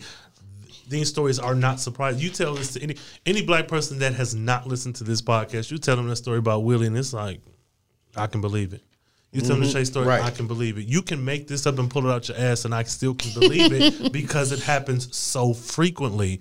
But then when it gets to the tip or the fringe of the white community, and I focus on white because that is the powerful majority, then it's all types of backflips and leaps and bounds to try to excuse it away or to be so shocked. We've known about this. Yeah. This is not new. So your outrage, I mean, however late, it's cute, but this is our life. This is our life. This is our life. So moving right along, you guys, we're recapping the highlights and bullshit of 2019, and I didn't realize it was so much bullshit. I had more highlights on here, but wow, that's just the nature of the beast. So moving right along, because this studio time, we got to get out of here in a minute. August 25th rolls around, and it was the 18th anniversary of Aaliyah's death. Aaliyah rocked the boat one last time on August 25th, 2011. But also, it was the return of power and pissed everybody off, from Keisha to Tommy to Tasha, trying to teach her son how to sell drugs. I want to say Aaliyah didn't die for this. Oh, my God. Aaliyah didn't die for this, James St. Patrick. Ghost. So what happens is I really get involved in TV shows. Yeah. I'm vested. Like I know them. Were y'all happy with this season of Power? Oh man, it just seemed like I was ready for it to end. You're ready. It just seemed like it was getting even more. I don't know. I just didn't feel. I wasn't feeling it. You wasn't feeling it? I was like, man, when y'all gonna end this? So you feel like it ran its course and it's good that it's ending? I don't feel like the story is compelling anymore to me. Okay. It's lost its compelling nature. It did, especially after Angie died. Is she or is she not gonna get in trouble for dating this man with her being AUSA. They always got to say AUSA. Right. They be so extra. Why? Yeah. I don't understand Ghost's drive anymore. Like, what are you trying to do now? You just... Like, really, you're going to be lieutenant governor? Like, remember we talked about jumping the shark? I feel like the show jumped the shark at that point. Like, for real? Yeah, like now you want to... Like, I thought you just wanted to... I just want to lay low. The QCP project. Yeah. TV's worst non-profit name is Queen's Child Project. Why couldn't he just name it the Raina St. Patrick Organization? Better. Why couldn't it be My Daughter Is My Light Ministries? My Light Ministries. I just don't understand. I'm not looking forward to this. Man. I'm like 3 seasons behind. But Okay. You behind? Sorry. Sorry. No, because I watch them. I just buy them from Walmart and watch them. Like, Okay. so no, but I don't know if I'll be watching that. Yeah, it gets ridiculous. Moving right along, August 26, 2019, a controversial comedy special came out entitled Sticks and Stones by the one and only David Chappelle. This was, I don't want to say too much. I don't want to offend, but it was very controversial. He talked about Juicy Smollett. He talked about the LGBTQ car. The alphabet people. Oh my God! Is that offensive to the LGBTQ saying calling them alphabet people? I don't know. I say it really depends on the people, because some people, they don't care. I know, me personally, it doesn't come off as a slur. It probably is intended to be, depending on who it's coming from. But alphabet gang, that's what, it don't bother me. I thought it was hilarious. Yeah, the way he set it up, but it was he was trying to be like offensive. it goes again back to. That's not the first time that me or okay. Like for y'all, it may have been. Yeah, it was new for me. Yeah. We've heard that, so it's. I don't think he was trying to do it in a negative way. I think it was comedy. And I would say that's the bullshit of 2019. Comedians being censored. Canceling. Cancel culture. Cancel culture is the bullshit of 2019 because, first of all, the stuff that's supposed to be canceled is not canceled, i.e. the Kardashians. And then the stuff that is being canceled shouldn't be canceled, or there's not enough investigation going on in these rants, these Twitter rants of canceling people. I agree somewhat. I think that my issue more or less is past Dave Chappelle. I know that Eddie Murphy said something, an apology to some things that he had said before, and everybody jumped on him like, why the fuck he gotta apologize and fuck that and gay people this and that. But for me, it was more or less, if Dave Chappelle doesn't want to apologize, that's his right. He doesn't have to do so. Right. You can stop supporting him. Yeah. And that's your choice. But then you can't at the same time turn and say that, what the fuck is wrong with Eddie Murphy and everybody's so sensitive. If someone in their life, regardless to what the profession is, comes to a point where things that they've done they see as problematic, I don't think that he should get this back. Just like you don't think that Dave Chappelle should be canceled. Yeah. I don't think that Eddie Murphy or people who do recognize that, okay, this is not a space that I want to exist in. So I'm with you in this case by case, but I think that with that being said, when people do look back and say, okay, this is wrong or this is problematic, I shouldn't have did that, I shouldn't have said that, they shouldn't be met with the same vitriol as the people who say these jokes and they're just jokes. Yeah. So that's kind of where I think the fall. genius of Dave Chappelle is that both comedy shows that I seen him do stand up, one was in the Fillmore, which is in DC? No. Isn't it in California? Perhaps. I don't know. And then the other one was in Atlanta. Okay. The most recent one, which is 2 gay cities. True. Predominantly gay cities. California is a state. No, I'm talking about the Fillmore is in San Francisco. San Francisco. Okay, there we go. Okay, 2 gay cities. We got there. The city of San Francisco is gay? No, they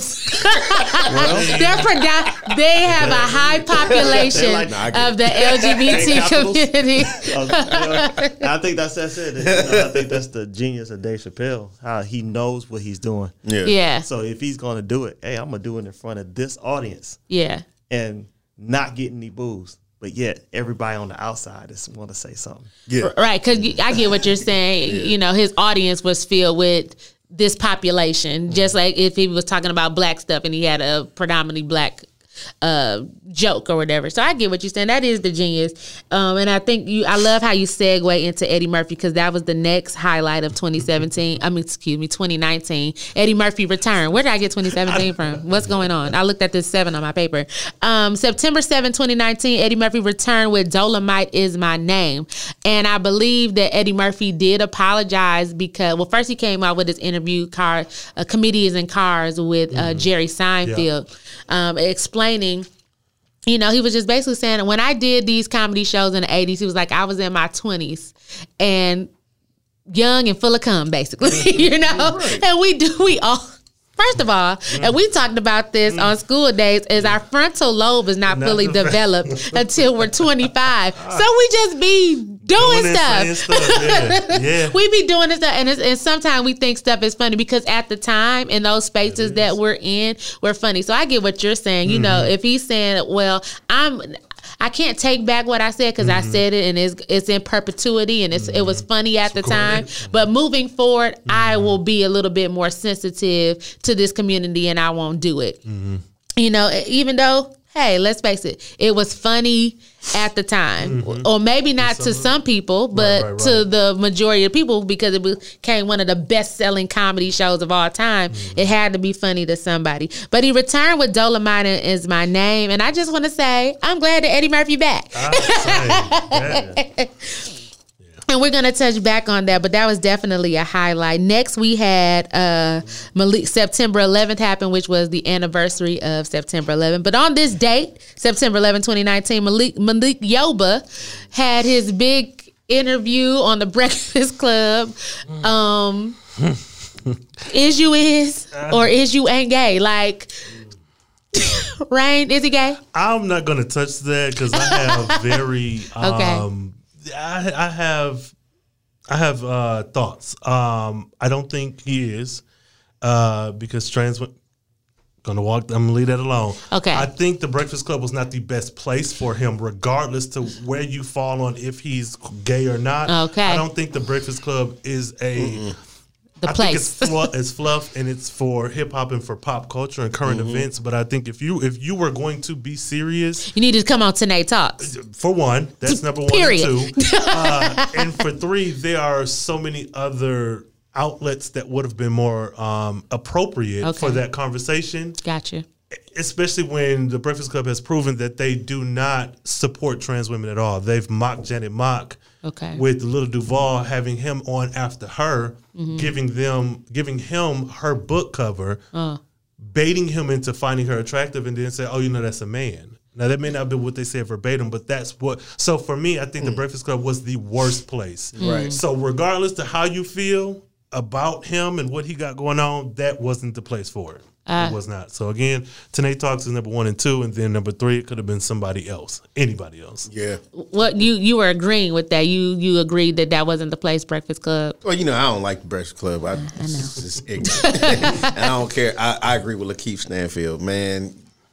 Charlemagne is on something else. But anyway, but I just felt like no, that wasn't the place for that, and I feel like that conversation could have been way more serious. But because it was on The Breakfast Club, it had no chance of being serious. And so do I think he's gay?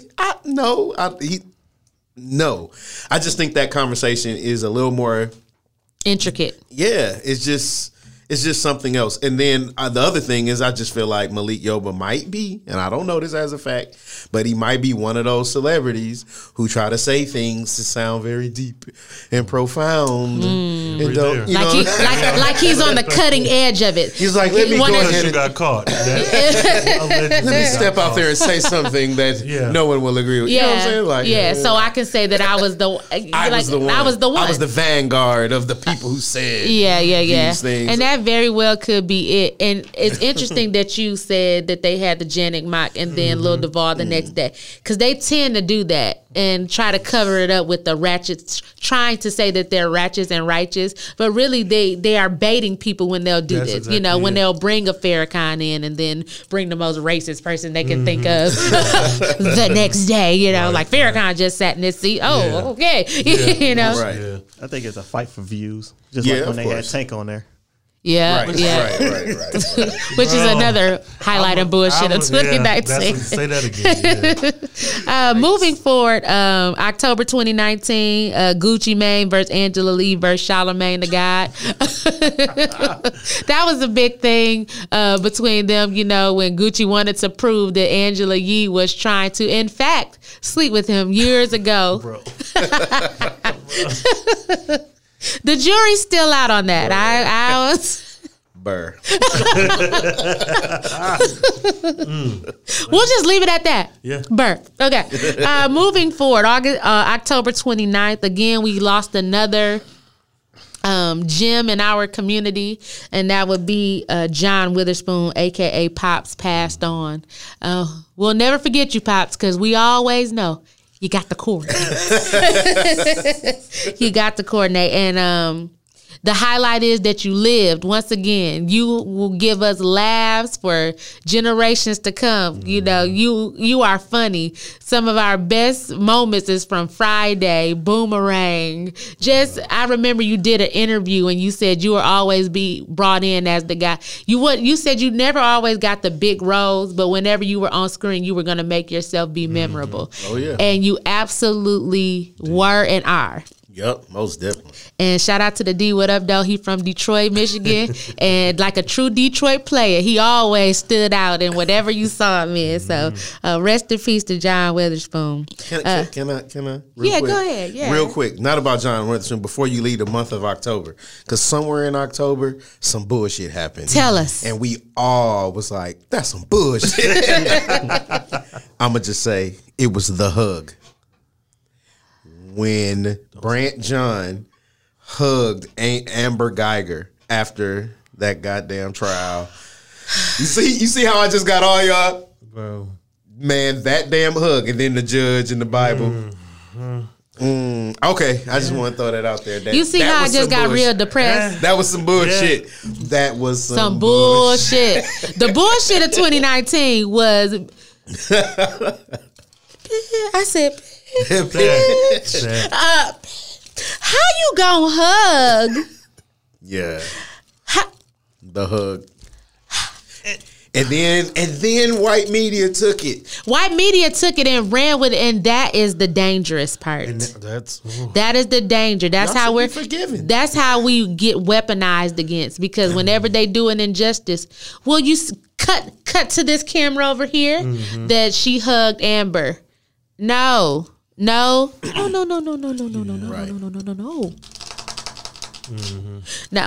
ain't want to derail the show. I just thought I'd throw that out. That was some shit, because we all paused like, yeah, the fuck? And then they took that shit and they ran with the shit. Yeah. Speak on it. At the time, I was doing a different thing at my job, and so I had a bit more downtime, and me and a group of people were watching the trial. And it's a girl at work, and it's just it reminds me that not necessarily just because I'm from Flint that I'm cut different, but I know that all black people aren't the same. There's a girl at my job who was like, "Oh, y'all so mad because she beat the kid." Well, no, essentially being antagonistic about why people were wishing harm on Amber Geiger, and I said, well, I don't care what happens to her. I hope nothing good happens to her. But if you can't, as a woman, see, well, no, let me just say that. If you, as a black person, can't see the issue that we're having with this ruling, and then on top of that, the hug from this man, which I could almost not excuse, I can almost look the other way. Almost. I can't. But then on top of that, you get the Bible and the well wishes from the black woman that was the judge. I don't care about this larger community of white folks who are oppressive and doing X, Y, and Z. The fact is, in this moment, this woman has been proven to have gone into a man's house and murdered him. Yeah. So this ain't even something you can spin that he was outside selling cigarettes or he was in his car with his baby mama doing something bad. This man was in his house. And that man wasn't doing nothing bad when he was with his baby mama. Let's be clear. And yes, let's be. And that's just the way that it's twisted, or that he was a 12-year-old boy with a toy gun who got shot down. This man was in his house. Right. And after all of that. Eating ice cream, the most non-threatening thing you can do at any age. At any age. We get to the end of this red brick road, and this is what we come back with, is that we get hugs and prayers that you do and kumbayas and learn more. This is a grown-ass woman. Yeah. She was competent and sane and walking within her. This wasn't a teenager and it was a pure accident. You know where you know what you were doing. You know where you were going. And it was proven through the trial. And this is my thing, because I am a professed Christian. So we'll say this. When the judge went on these interviews and said, well, as a Christian, blah, blah, blah, blah, blah, blah, blah. And I just wanted to show her that I can pray for you in my chambers. What you displayed was is going to be weaponized against us. And if you don't understand that, Judge, kiss my ass. Well, you understand. You can kiss my ass. Mm-hmm. And I just said I'm a Christian. I said kiss my ass. And that's that on that. I mean, The Lord know my heart. Here we are. Right. But I'm glad you brought that up. That was definitely a bullshit of 2019. Moving forward, November 26, 2019, on Mariana Nas's The Millennium Tour without the rest of B2K, and we already touched on that. And then we get into December 2019. Lizzo shows her astronomical ass at the Lakers game. Mm-hmm.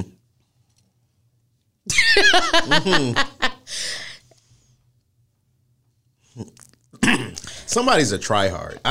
That's my feeling about Lizzo. You feel like she's a pick-me tryhard? She's a tryhard. I'm just like, I'm sorry. Come on. She don't reek of confidence. This don't seem confident. This seems stunt showy. You're just like, okay, you just gonna do that? Yeah. Okay. You're not Prince. Yeah. Get your ass out. You trying something. And Prince wouldn't have did that at the Laker game. You trying to see what people gonna say because you really just trying to. I just feel like she just. And I heard I'm not feeling it. I heard people keep bringing up Rihanna. I've never seen Rihanna at a Lakers game like that. Right. Nicki Minaj was, but I don't think I don't even care about the sanctity of a Lakers game where you got half-clad cheerleaders, you know what I'm saying, and drunk people. Yeah, that's true. So I'm not going to act like the Lakers game is like church. That's a good point. I didn't even think about that because they kept on saying, well, children are there in media. But like you said, the Laker girl, since I was a little girl, I wanted to be a Laker girl, okay? And my mama got my, God rest my mama's heart. So my cousin had these purple biker shorts and this Lakers outfit that she passed on to me. And I pranced around and invited a boy over with them purple shorts on, trying to be a Laker girl, and never happened again. Let's just.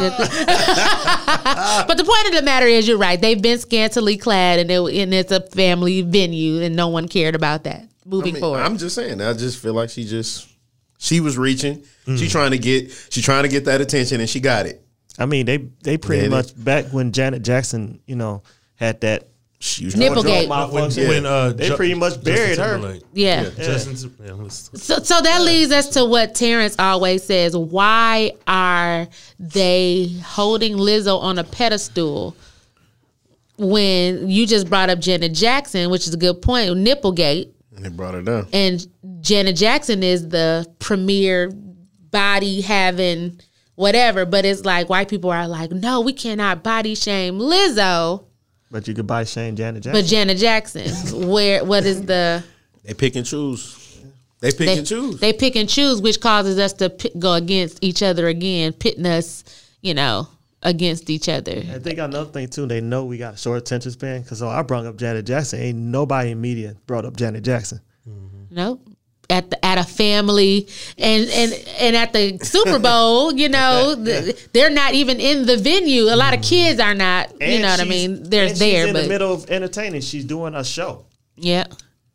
So there was people that said in other podcasts, "Oh, well, I could see if Lizzo was doing a show," which in her show she's doing the same thing. Yeah. But she wasn't doing a show. But yet Janet Jackson was doing a show. And now she's banned from doing any Super Bowl events. And I feel like even though it was live TV, we know the magic of TV where they could have blipped it out. But yet we still see Lizzo's, that picture is plastered everywhere. It's not blurred out. It's not, oh my God. It's show it. So let's keep an eye on that. Do we think that Lizzo will make it in the next decade to come? Will she still be a hot star, or is this just a blip in time? I think so. Because music ain't what it used to be. Not denying her talent, but I think more music now is about personality. Yeah. It's more so than it is, you don't have the the Destiny's Childs and the Jagged Edges on a tour bus anymore. Mm-hmm. You have Katie in front of a YouTube screen and you get signed and now we repackage you. So not to say that she isn't a good artist, but I feel like because she can get these cosign of the white community at large and she's edgy enough. I've seen some of her videos before she kind of broke out that I loved. I enjoyed it visually. I think that she can stand the test of time, but I don't know what's coming just next year. It might be all short, men and tall, fat white women. We don't know. Yeah. Like but I think as it stands now, she would make it. Okay. Moving on in December, we're closing out 2019. December 18, 2019, Trump's impeachment. They spent the entire presidency trying to impeach him and impeach this demonic spirit. And as I said in my notes, you can't impeach demons. You got to call that stuff out. Shando.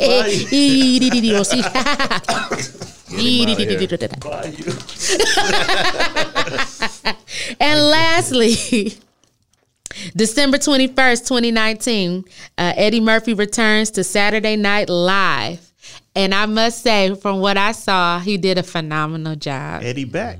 Eddie's back. That brings us, that's the close of 2019. Pretty much. I know we got a few. This show will air on December 31st, 2019 to close out the year. But I'm so glad that we got this far. It was a lot of highlights, a lot of bullshit, a lot of deaths, a lot of ups, a lot of downs. But it was great. It was a great year. So we're going to close out the episode with what do you look forward to in 2020? Oh, man. Them seeds that I planted in 2019, that's what I'm looking forward to. I'm looking forward to seeing those roots get into the ground and those leaves and flowers start coming out. I just want to see some greatness from everybody at this table. I want to see Tanae Talks and Carefree Black Nerd just blow. You know what I'm saying? That's what I'm looking forward to, just growth. Everybody having that beautiful growth. Awesome. Oh, God. How I'm supposed to? How? Well, I would like for everyone in the world. No, you gotta one up him. There you go.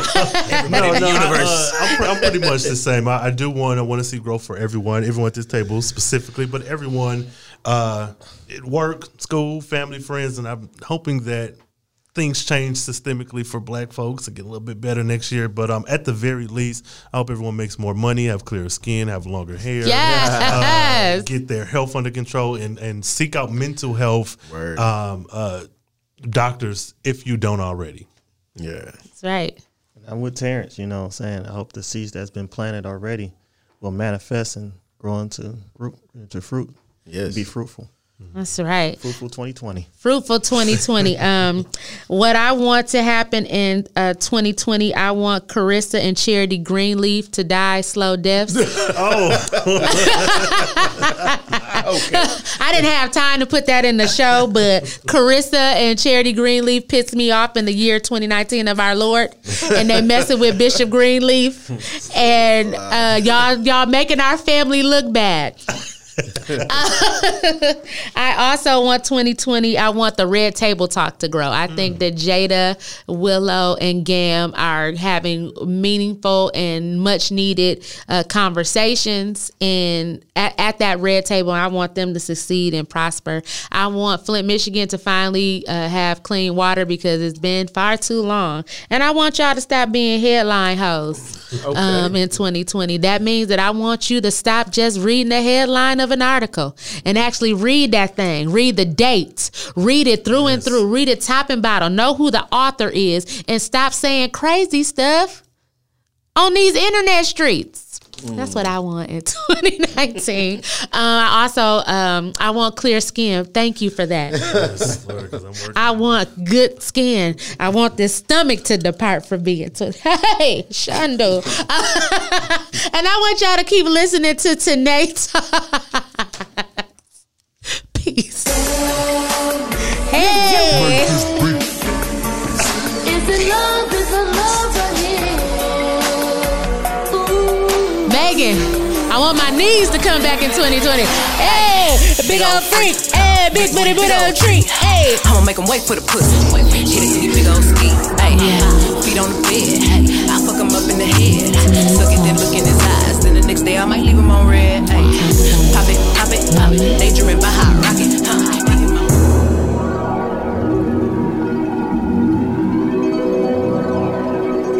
Yeah. You ready? It's Tanae Talks right here. We gonna talk about it right here. We gonna talk about everything you like. make it real